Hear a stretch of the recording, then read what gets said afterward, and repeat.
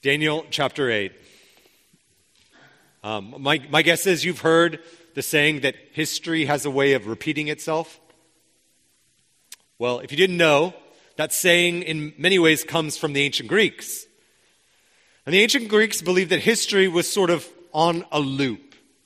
History had a way of playing itself out time and time again, and it would just repeat itself over and over and over again. History was a sort of pattern. Different actors would come, but the stage, even the set, basically the same pattern throughout all of histories. And in many ways, we see this, right? We experience this, right? Kingdoms come, kingdoms go. Presidents come, and then new presidents are elected. There's this cycle, seasons as it were. I'm coaching my son's flag football team. First game, we won 30-0. The next game, we lost 44-0. Then we won 38-6. Then we just lost on Saturday 30-6. I mean, it is perfect illustration for this whole idea that history has a way of repeating itself. My guess is on Tuesday, we will win again. But if you look at seasons or if you look at life, we know that history repeats itself. You marry, you bury.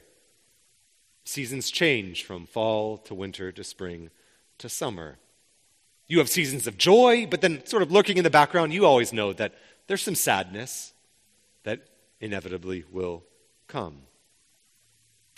And so in many ways, wisdom, to be wise, to be mature, is in seeing the pattern of history, how history sort of plays itself out, and then thinking through, what does it mean to conform to that pattern? Well, this fall, we're studying the book of Daniel. And today, we have another vision. It's a vision in a long line of visions, right? But as we've seen, there's some patterns that are slowly starting to form. A sort of loop of history, a portrait of history, particularly as it relates to God's people and how God's people relate to the world. So if you want to be wise, to know how to be wise to live in this world with at the same way having such great expectations that everything's always going to go amazing, or always being Eeyore and grumpy and saying everything's always going to be terrible. If you don't want to be on those extremes, then what does it look like to faithfully live in a world as we see these signs, these visions, this broader portrait of history? And that's what Daniel chapter 8 is going to teach us. Big idea is going to be behind me, which is simply this. Though there is a pattern to history, there is also a point to history. Today we're going to learn what that point is. Now, why I said we're going to be flipping around is the structure of chapter 8, it's really simple. You've got this vision that comes in the first half, and then, and we've seen this again, you have an angel that comes on the scene, none other than the angel Gabriel. He shows up, and he gives the interpretation.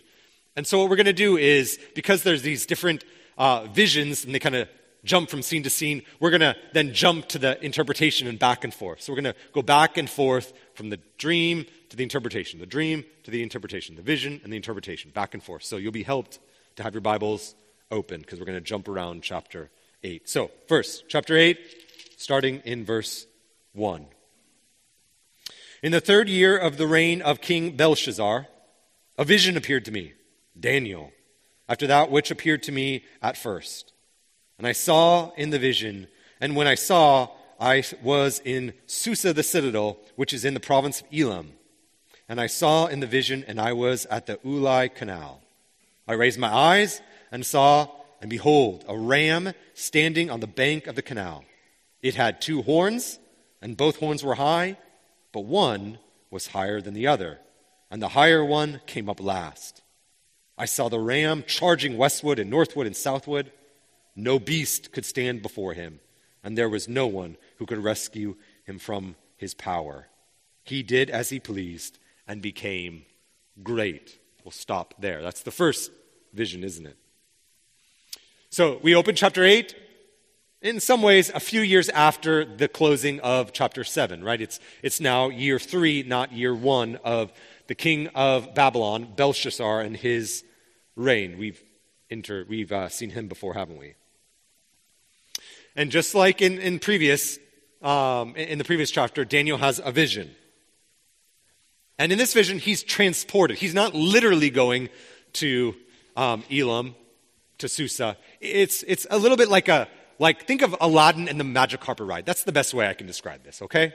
So in this vision, Daniel gets on his magic carpet ride, and he leaves Babylon and travels 200 miles east to the seat of power in the upcoming Persian Empire, which is Susa. And he's flying over the city, and then he lands eventually at a river, a canal. And as he lands, right, he disembarks this magic carpet ride in this vision, and he looking, and he's like, is that a ram I see, right? And he's trying to describe what he's seeing, right? And he sees this ram standing at the banks of this river with 2 large horns. One horn is bigger than the other. And this ram is charging north and south and west. It's charging all these different directions, and everywhere this ram goes, nothing can stop it. No one can stand in its way. Anything in its path, everyone in its path, this ram conquers. Now, remember, and I said this last week, this is apocalyptic. So this is more like a movie than a book. So a picture is worth 1,000 words. And so we are in large part supposed to take this ram symbolically. It's going to point to something or someone. And thankfully, we got an angel, Gabriel himself, who's going to tell us what this ram symbolizes. So go to verse 15. Verse 15, when I, Daniel, had the vision, I sought to understand it. And behold, there stood before me one having an appearance of a man. And I heard a man's voice between the banks of the Ulai, and he called, Gabriel, make this man understand the vision. Thank you. Verse 17, so he came near where I stood, and when he came, I was frightened. And I fell on my face, but he said to me, understand, O son of man, that the vision is for the time of the end. And when he had spoken to me, I fell into a deep sleep with my face to the ground, but he touched me and made me stand up. He said, behold, I will make known to you what shall be at the latter end of indignation, for it refers to appointed time of the end.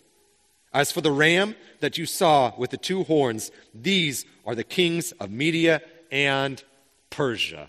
We'll stop there. So this ram, symbolized with 2 horns, we're told, we don't have to guess at all, do we? The angel Gabriel tells us that this ram symbolizes and represents the empire of the Medo-Persian dynasty. And we know historically, and we're going to need to do some history every once in a while when we come to chapter 8 and into future chapters of Daniel. We know that when it comes to the Medo-Persians, that the Persian Empire was stronger and bigger and came second. So there's a little horn, a bigger horn. The little horn is the Medes, and the bigger horn is the Persian Empire. And we also know that when they came on the scene, when they started gathering power, everywhere they went, every sort of nation and tribe that they touched, they conquered, and no one could stop them. Remember, Daniel is writing this in the pinnacle of Babylonian Empire. And so you have this growing kind of dynasty, the Medo-Persians, and it's growing and it's growing. And so here we have a reminder that soon Babylon will fall to this ram-like kingdom. But just as Daniel is describing this impressive ram, there's another beast that comes. Go to verse 5. As I was considering this ram, behold, a male goat came from the west across the face of the whole earth without touching the ground. And the goat had a conspicuous horn between his eyes. He came to the ram with his 2 horns, which I had seen standing on the banks of the canal, and he ran at him in his powerful wrath. I saw him come close to the ram, and he was enraged against him and struck the ram and broke his 2 horns. And the ram had no power to stand before him. But he cast him down to the ground and trampled on him, and there was no one who could rescue the ram from his power. Then the goat became exceedingly great, but when he was strong, the great horn was broken, and instead of it there came up 4 conspicuous horns toward the 4 winds of heaven. So here's the second image. We've got this goat that comes in prancing along, almost as if I visually imagining this like a Patronus spell, right? He's not even touching the ground, is he? This goat comes in, and this goat has a horn, a huge horn between its eyes. And then eventually, right, this horn sees this ram and just charges with with utter wrath, and it's ferocious, and this ram has nowhere to go, and no one's coming to its rescue, and it tramples the ram under its foot. And then as Daniel's looking at this and he sees this horn and victory, and it's victory in all directions, just as that happens, the horn in the middle of this goat, it crumbles, it splits, it breaks. And out of this comes 4 small horns. Now, just like the ram, you're like, this is confusing. I have no idea what this is. I grew up in the city. I can spell goat, but that's about it. So I have no idea what this is talking about. Well, thankfully, go to verse 21. We've got an angelic interpreter. Verse 21. And the goat is the king of Greece, and the great horn between his eyes is the first king. As for the horn that was broken in place, we'll stop there. Actually, we'll do this. As for the horn that was broken in place, of which the 4 other arose, 4 kingdoms shall arise from this nation, but not with his power.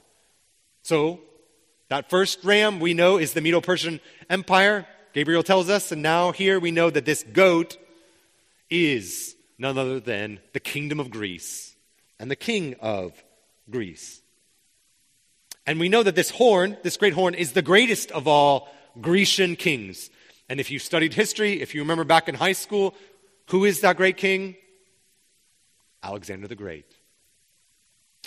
I recently read a biography of Alexander the Great, and I know he's a goat, but he might have been the goat, right? The greatest of all time. This guy was impressive. And, he before William Wallace and everything, he would charge out. He wouldn't sit on the sidelines. He'd charge out with his men. I also read that he had this interesting tactic that when he was fighting another nation, he would look for the strongest, most fortified area of the line. And most commanders would say, all right, we're going to look for the weak area, the weak link, and attack the weak link. He's like, nah, not us. We're going to find the strongest, most fortified area of our enemy, and that's where we're going to attack. Because once we attack and we win, their morale is going to be so depleted that they're just going to give up. And it worked. That's what they would do. He was amazing. And pretty much everywhere where Alexander touched, they just conquered. Conquered and conquered and conquered and conquered and conquered.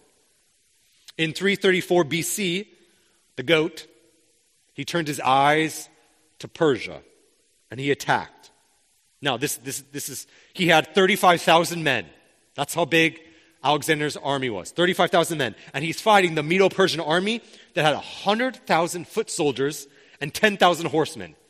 Now, I'm not saying that we should be a betting man, but if you are, that's a big army and a smaller army. Who's going to win? Well, history writes that Alexander and his army killed 20,000 soldiers from the Persian Empire and only lost, and I almost don't even believe this, okay, only lost 100 men in that. It's almost too amazing to believe. But by 331, Alexander conquered Persia and pretty much everywhere that those men, that kingdom, it just was advancing. No one was getting in its way. But remember, we've got this goat, this great horn that comes out, but it splits, it breaks. If you know your history, you know at 33 years old, Alexander dies. And what happens? He splits up the kingdom to 4 kings, represented in our text by 4 horns kind of bursting out of that one horn. Now, what does this teach us? Right? This is great, but this is amazing when you think about it. Like, God's word is this specifically, prophetically true. I mean, that's amazing. That's an application. Like, God's word can be trusted when it comes to the history books. But I think the more impactful and the simpler application for us is that this is a reminder time and time again that kingdoms rise and kingdoms fall. We're going to see 4 patterns arising, and this really is the first pattern. Kingdoms come, they rise, they have power, they have influence, they take over, and then they fall. Kingdoms are a bit like cars. You buy them, they work for a while, they're great, they have power, and then eventually they break down. You need to repair them, and eventually no one's really driving a 1960s car, right? Unless you're Brett Lewis, right?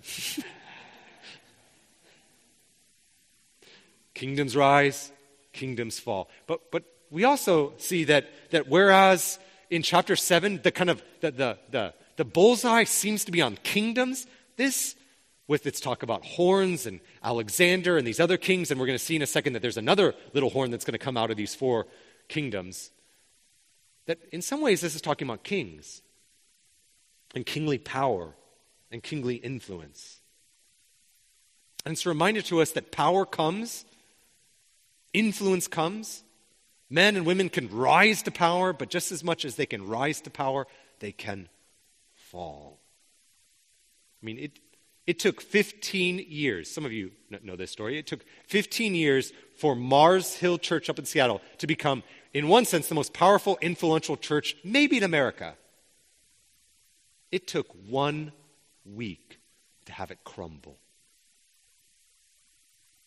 Daniel rises to power. We've seen this in the book of Daniel. He rises to power, one of the most powerful men with power and influence.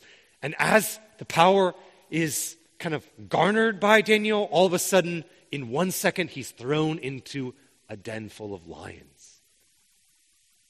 Power. Now, don't get me wrong, it's wonderful and fine to want to be ambitious and want to work up the corporate ladder. It's great to want to grow and to get a better job. There's nothing wrong with that. But when you seek power, when you seek influence for its own sake, I think this is a cautionary tale for us. Power comes, power goes. Influence rises and influence goes. The question is, what do you do with that power? What do you do with that influence? Because all of us have power. All of us have influence. If you're a parent, you've got power and influence over your kids. If you're a grandparent, aunt, uncle, friend, you have influence on your grandchildren, on your nieces, your nephews, on your friends. If you work for a company and there's anyone who reports to you, you have power and influence. You go on and on and on. The question is, what do you do with your power?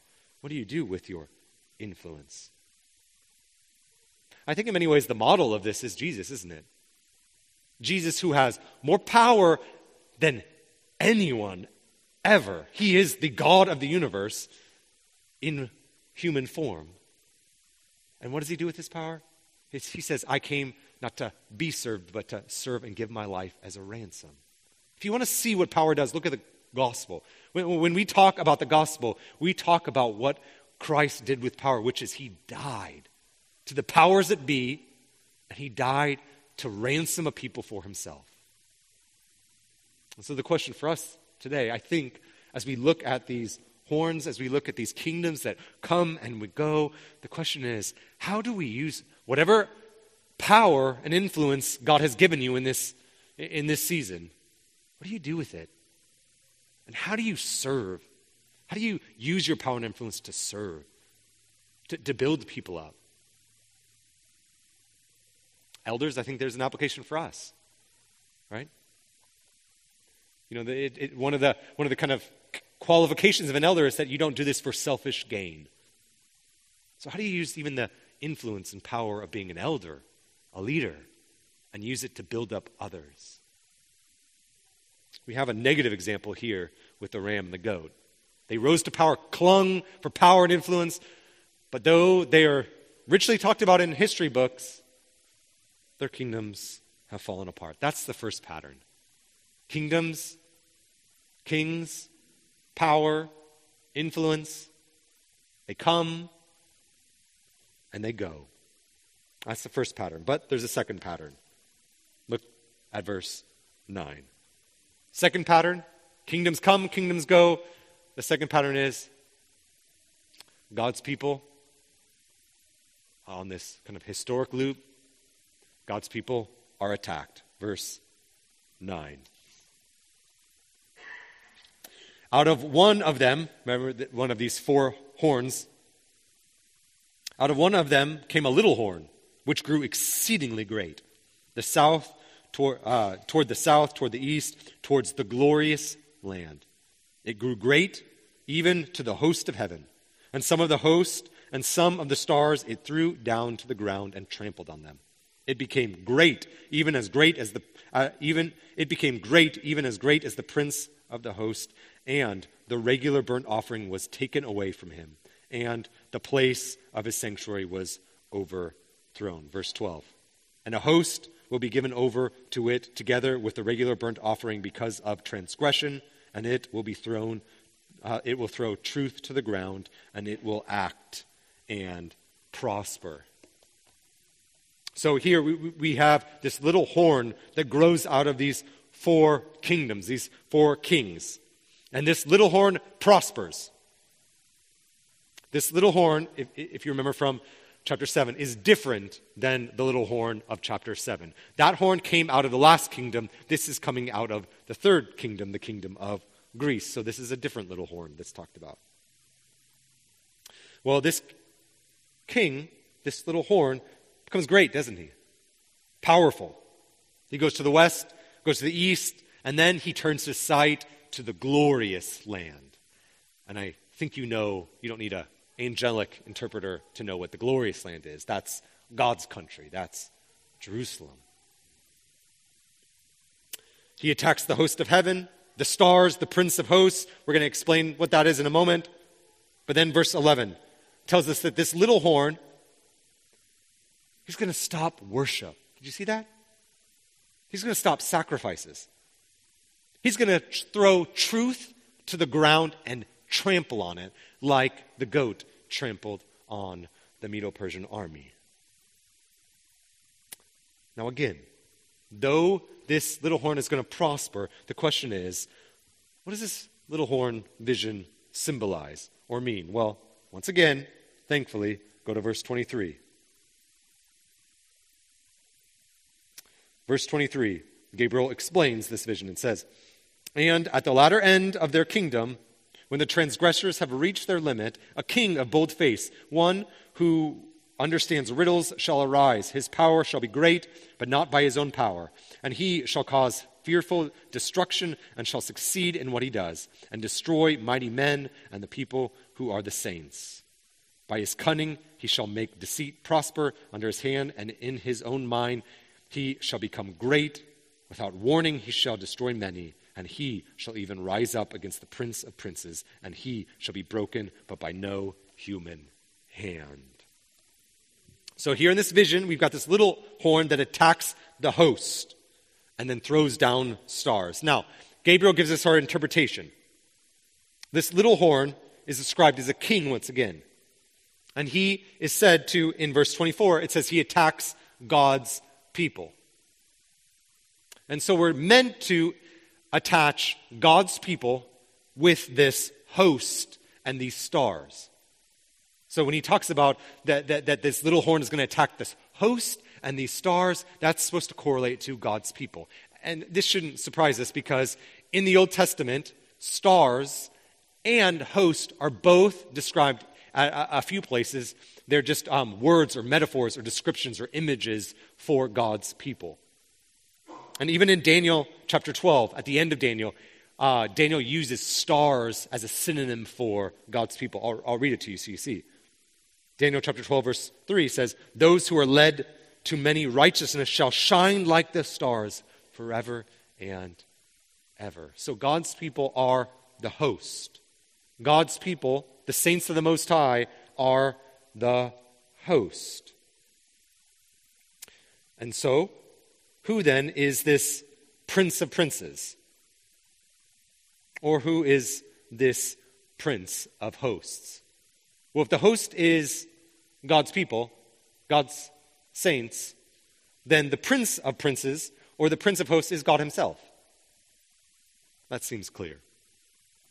And so what this is telling us is that this coming little horn, this coming king, is going to rise to prominence out of these 4 kingdoms that Greece is going to be divided into. And he's going to attack God's people, and he's going to attack God. He's going to set his attention, his energies against the glorious land, against the worship of God's people, and against God himself. And so you might wonder, who is this? Who did this? What king rose to power and did this very thing? Well, we know from the history book who this is.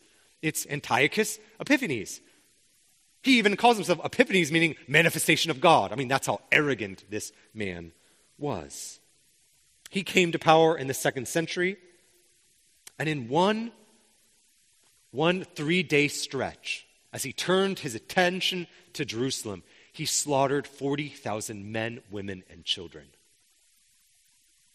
In 167 BC, he ordered the stop of all sacrifices in the temple. Then he went in and he said, instead, we are going to have this altar that was meant for the true God, and we're going to have this altar and we're going to desecrate it and worship Zeus.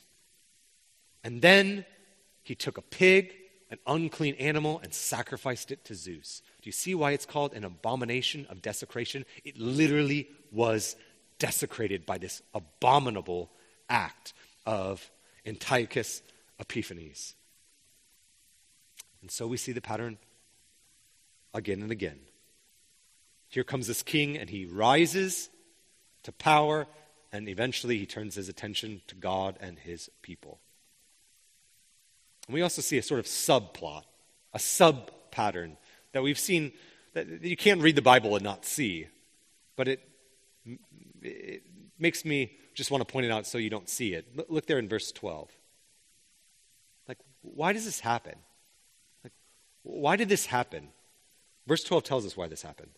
It says, because of wickedness, the host, that's God's people, was given over to a little, that's the little horn, was given over to it together with the regular burnt offerings. If you go down to verse 23, it talks about transgressors reaching their limit. So why did this happen? Sin, idolatry, wickedness.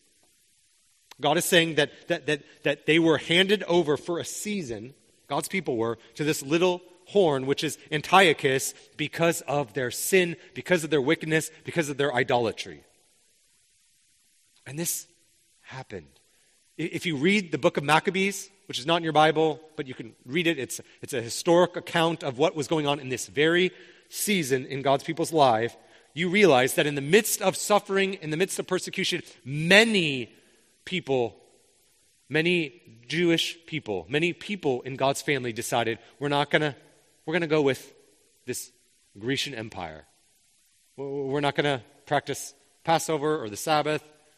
We're going to worship other gods. They caved in the midst of it. It's detailed in great detail about how this happened. And so here we have this repeated theme. Daniel, remember, he's getting this vision in real time in Babylon.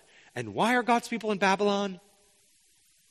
Because of their sin, their idolatry, their wickedness. They broke the covenant.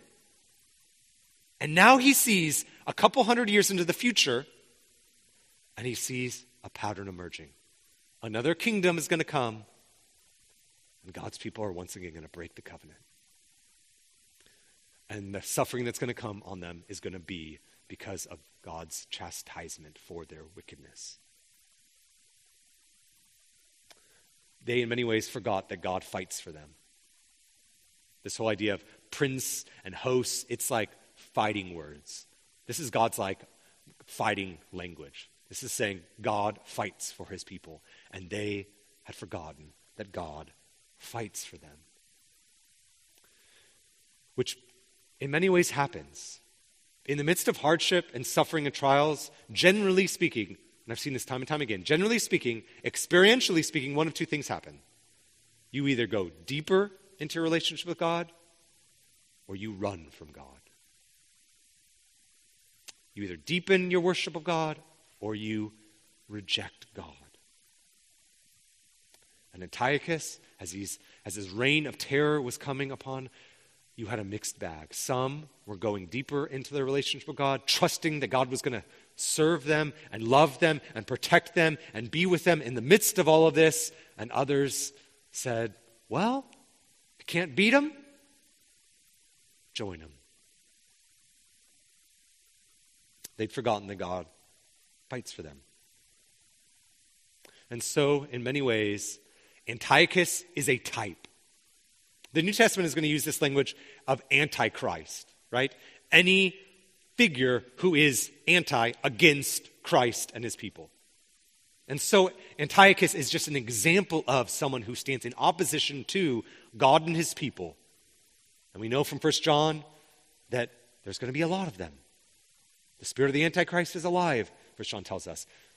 And then Revelation seems to hint at that there's going to be an ultimate manifestation of this Antichrist. But nevertheless, we're reminded of this consistent pattern. People rise to power, kings and kingdoms rise to power, influential people come and they go, but inevitably, and time again, in all of history, this is why we're studying church history in the men's Bible study. Because inevitably, people turn their attention to the glorious land or the glorious people, to the saints of the Most High. And I want you to Daniel wants us to be ready for it. That's what this vision is for. It's meant to tell Daniel, you need to persevere. This is the pattern. Kingdoms come, kingdoms go, and they will bite. You need to be sober-minded about all of this. And so do we. That's the second pattern. But there's a third pattern. And that is that God will not allow this destruction, this attack, or these attacks to go on forever. Look there in verse 13.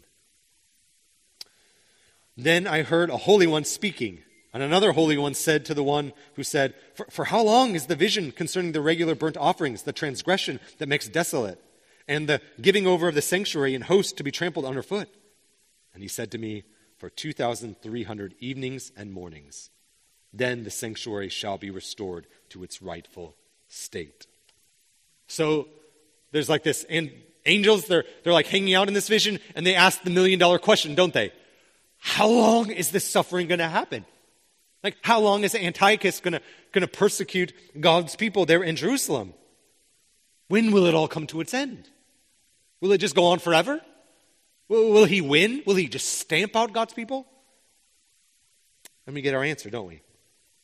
For 2,300 evenings and mornings. Now, a lot of debate on this number, okay? But there's a couple ways you can interpret this, okay? If you take it that this is talking about days, then it's about 7 years. And so he's saying, for just short of 7 years, Antiochus is going to reign his terror, and there's going to be no sacrifices at the altar. There's going to be no temple worship. And then, after about 7 years, then God will restore worship of God's people in the temple of God.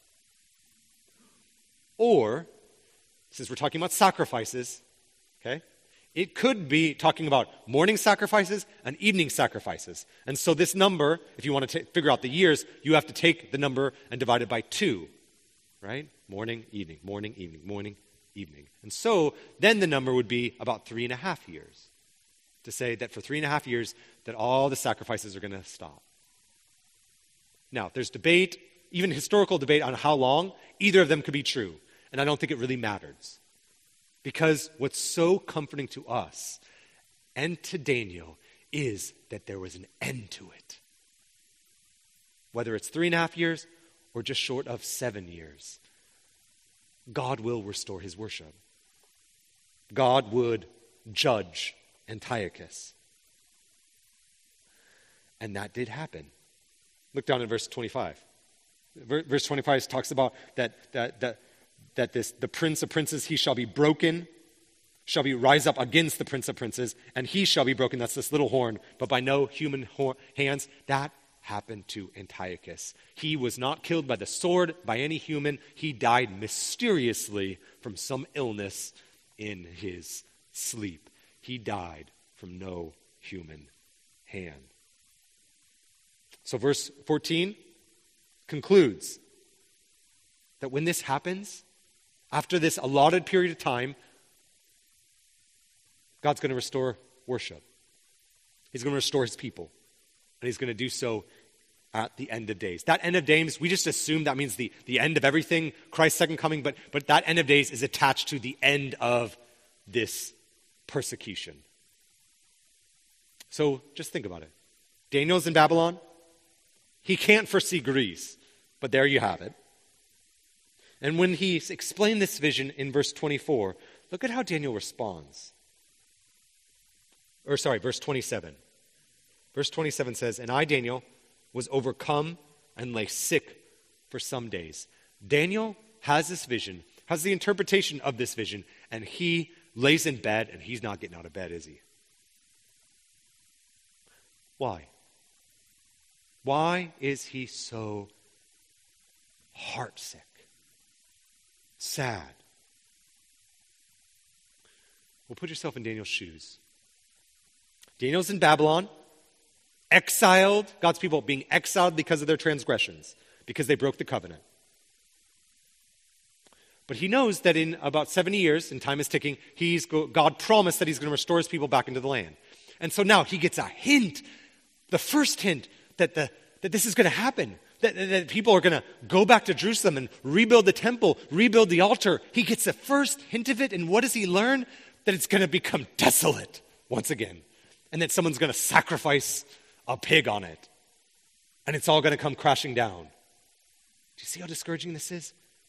He's like, we're going to go back. We just got to get through this period. You all do this, right? You're just like, I got to get through this next quarter, and then we're going to Hawaii. I just got to, and then the hurricane comes, and you're like, dang it, why did I put my hope in Hawaii, right? And then you just do it over again. That's Daniel. He's in Babylon. He's like, I just got to get through these 70 years, and then we'll be back in paradise. God's going to usher in his kingdom. Everything's going to go great. And then he gets this vision, and then it's like, oh, what comes around goes around. History has a way of repeating itself. Why we're here is why we're going to be there. God is going to restore his people, but then it's not all going to go well for God's people. See, human history has this repeated cycle, doesn't it? God's people sin. We need to be judged for sin. And God uses all sorts of means to that end. So how do you stop the endless loop of history? Well, after Greece, another kingdom came, rose to power. We read of that in chapter 7 and chapter 2. Kingdom of Rome. It swept the world, and God's people seemed to forget the past. And they began to worship in that time as if temple worship was a carnival. Sin always needs a new outlet. And a new king rose to power. And what do? They turn their attention on God's people, even trying to murder all children under 2. Jesus has to flee, and his family has to flee to Egypt to escape the king. Doesn't get any better when the expiration of this edict comes. God's people keep getting persecuted. And eventually, Jesus himself, for just living life faithfully, is eventually going to get executed, isn't he? He's going to suffer at the hands of another tyrant, not Antiochus, but Pontius Pilate. See, Daniel 8 has a way of just repeating itself over and over and over and over again. But it doesn't just end with Christ dying for sinners, rising for the grave. Right before Jesus would die, in Matthew 24, verse 15, he says these words to us. He says these words to the church. Verse 15 of Matthew 24. Just listen to these. See if you can see the loop that's similar to Daniel 8 that is for the church age. Verse 15. So when you see the abomination of desolation spoken by the prophet Daniel, he's even connecting Daniel 8 with what he's about to say. Standing in the holy place, let the reader understand. Then let those who are in Judea flee to the mountain. Let those who are on the housetop not go down to take what is in their house. And let the one who is in the field not turn back to take his cloak. And alas, for women who are pregnant and for those who are nursing infants in those days, pray that your flight may not be in winter or on the Sabbath. For then there will be great tribulation, such as has not been from the beginning of the world until now. No, and never will be. And if in those days that has not been cut short, no human being would be saved. But for the sake of the elect, those days will be cut short. Endless pattern and loop. See what Jesus is saying? He's saying whether it's Nero who's going to destroy the temple in AD 70, or the endless number of kings that would come and attack God's people in the early church, or you just keep reading, there are all of these people that will keep on coming for God's people. He's saying you need to persevere. You need to be sober. You need to understand the history of the world, the pattern of this world. The kingdoms come and they go. Eventually they turn their attention to God's people. But, did you see that? I will cut down the days, they will be short. Meaning, God will preserve his people. God will preserve his people. The days are short. As it relates to evil and Satan and the Antichrist who have come, who are here, and who will come, and a great manifestation of that at the end of the day, their days are counted, numbered, and short. So, the wise need to take all of this into heart. But just real quick, there's one more pattern. It's sort of the last pattern and the wonderfully encouraging application for us. Look just in one verse, verse 27. And I, Daniel, was overcome. I lay sick for some days, but then look what happened. Then I rose and I went about the king's business, but I was appalled by the vision and did not understand it. So he's shocked. But after a period of being shocked, what does he do? He puts on his work clothes and goes to the office. Daniel doesn't understand everything, right? He has no idea how to make sense of Greece. He's like, who's Greece, right? Never heard of Greece, right? Of course he hadn't, right? This is years in the future. So there's lots of things that he's like scratching his head about. But one thing he does know, he's got work to do. This is not a passive, Pollyanna like, oh, okay, well, let's just let it all burn. Let's just sit. That's not. Daniel gets up and says, I got work to do. God sent me here to Babylon to do work. He said, seek the prosperity of the city that I send you, and in their prosperity is your prosperity. Get up, work. You got things to do. And isn't that what Jesus says? Even in the midst of this tribulation, he says, hey, church, get up. You got work to do. Go make disciples. Go preach the gospel to the nations. Get jobs. Change diapers. Love your spouse. Marry. Bury. Live your lives. Get jobs. Pay taxes. Ugh. Do all these sorts of things. Love your community. Serve your community. Be on boards. We've got work to do. Daniel knew he had work to do. This whole vision of this world and how it put together, it did not mean that he just sat on the sideline and said, well, what does it matter? This is no fatalism. This is, in light of all this, I'm going to be faithful with what God has put before me. I'm going to work hard, do the work of an evangelist, do the work of a discipler. I'm going to seek the prosperity of my city. I'm going to be a good neighbor, love them. I'm going to ask questions about them. I'm going to be the best mom, the best nurse, the best firefighter I could be. All those are noble and glorious things. I'm going to do all of it. Why? Because I know that it's not pointless. That history, though it might have a pattern and a sort of loop to it, it's got an arrow to it as well. It's pointing in a direction, which is that Christ is going to return and defeat it all. Sin, Satan, suffering, evil, and then usher in the kingdom to come. History has that point to it, an end.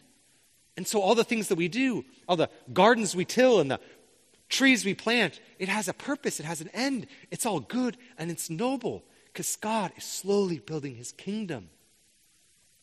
The gates of hell cannot come against her because her days are short. So, that's the pattern. In 4 simple movements. Kingdoms come, and kingdoms go. They eventually turn their attention and attack God's people. Pattern number 3, their days are short. Pattern 4, let's get to work. I don't exactly know what that is for our church and for you, but I do know that God has prepared in advance good works for you to do and accomplish. And it doesn't have to be outrageous, like moving to Iran, as we prayed about earlier. It can be as simple as joyfully changing a diaper, going to work and being on time, encouraging a coworker. Get to work. We got things to do. God's kingdom's advancing for our joy and his glory. Let's pray. God, we thank you for a reminder of that this is a broken world, and yet in the midst of all this, you are remaking it. And foremost, I see how you're remaking it when I see the faces of the men, women, and children in this church. The stories, how you're remaking our lives, how you're helping us to forgive those who hurt us, how you've made us more gentle and kind and loving and sacrificial and generous. Lord, we prayed that you would use us, that you would send us and remind us of the great mission that you've provided for us, that we, like Daniel, would get up and do the work that you put before us. And we pray all this in your Son's name. Amen.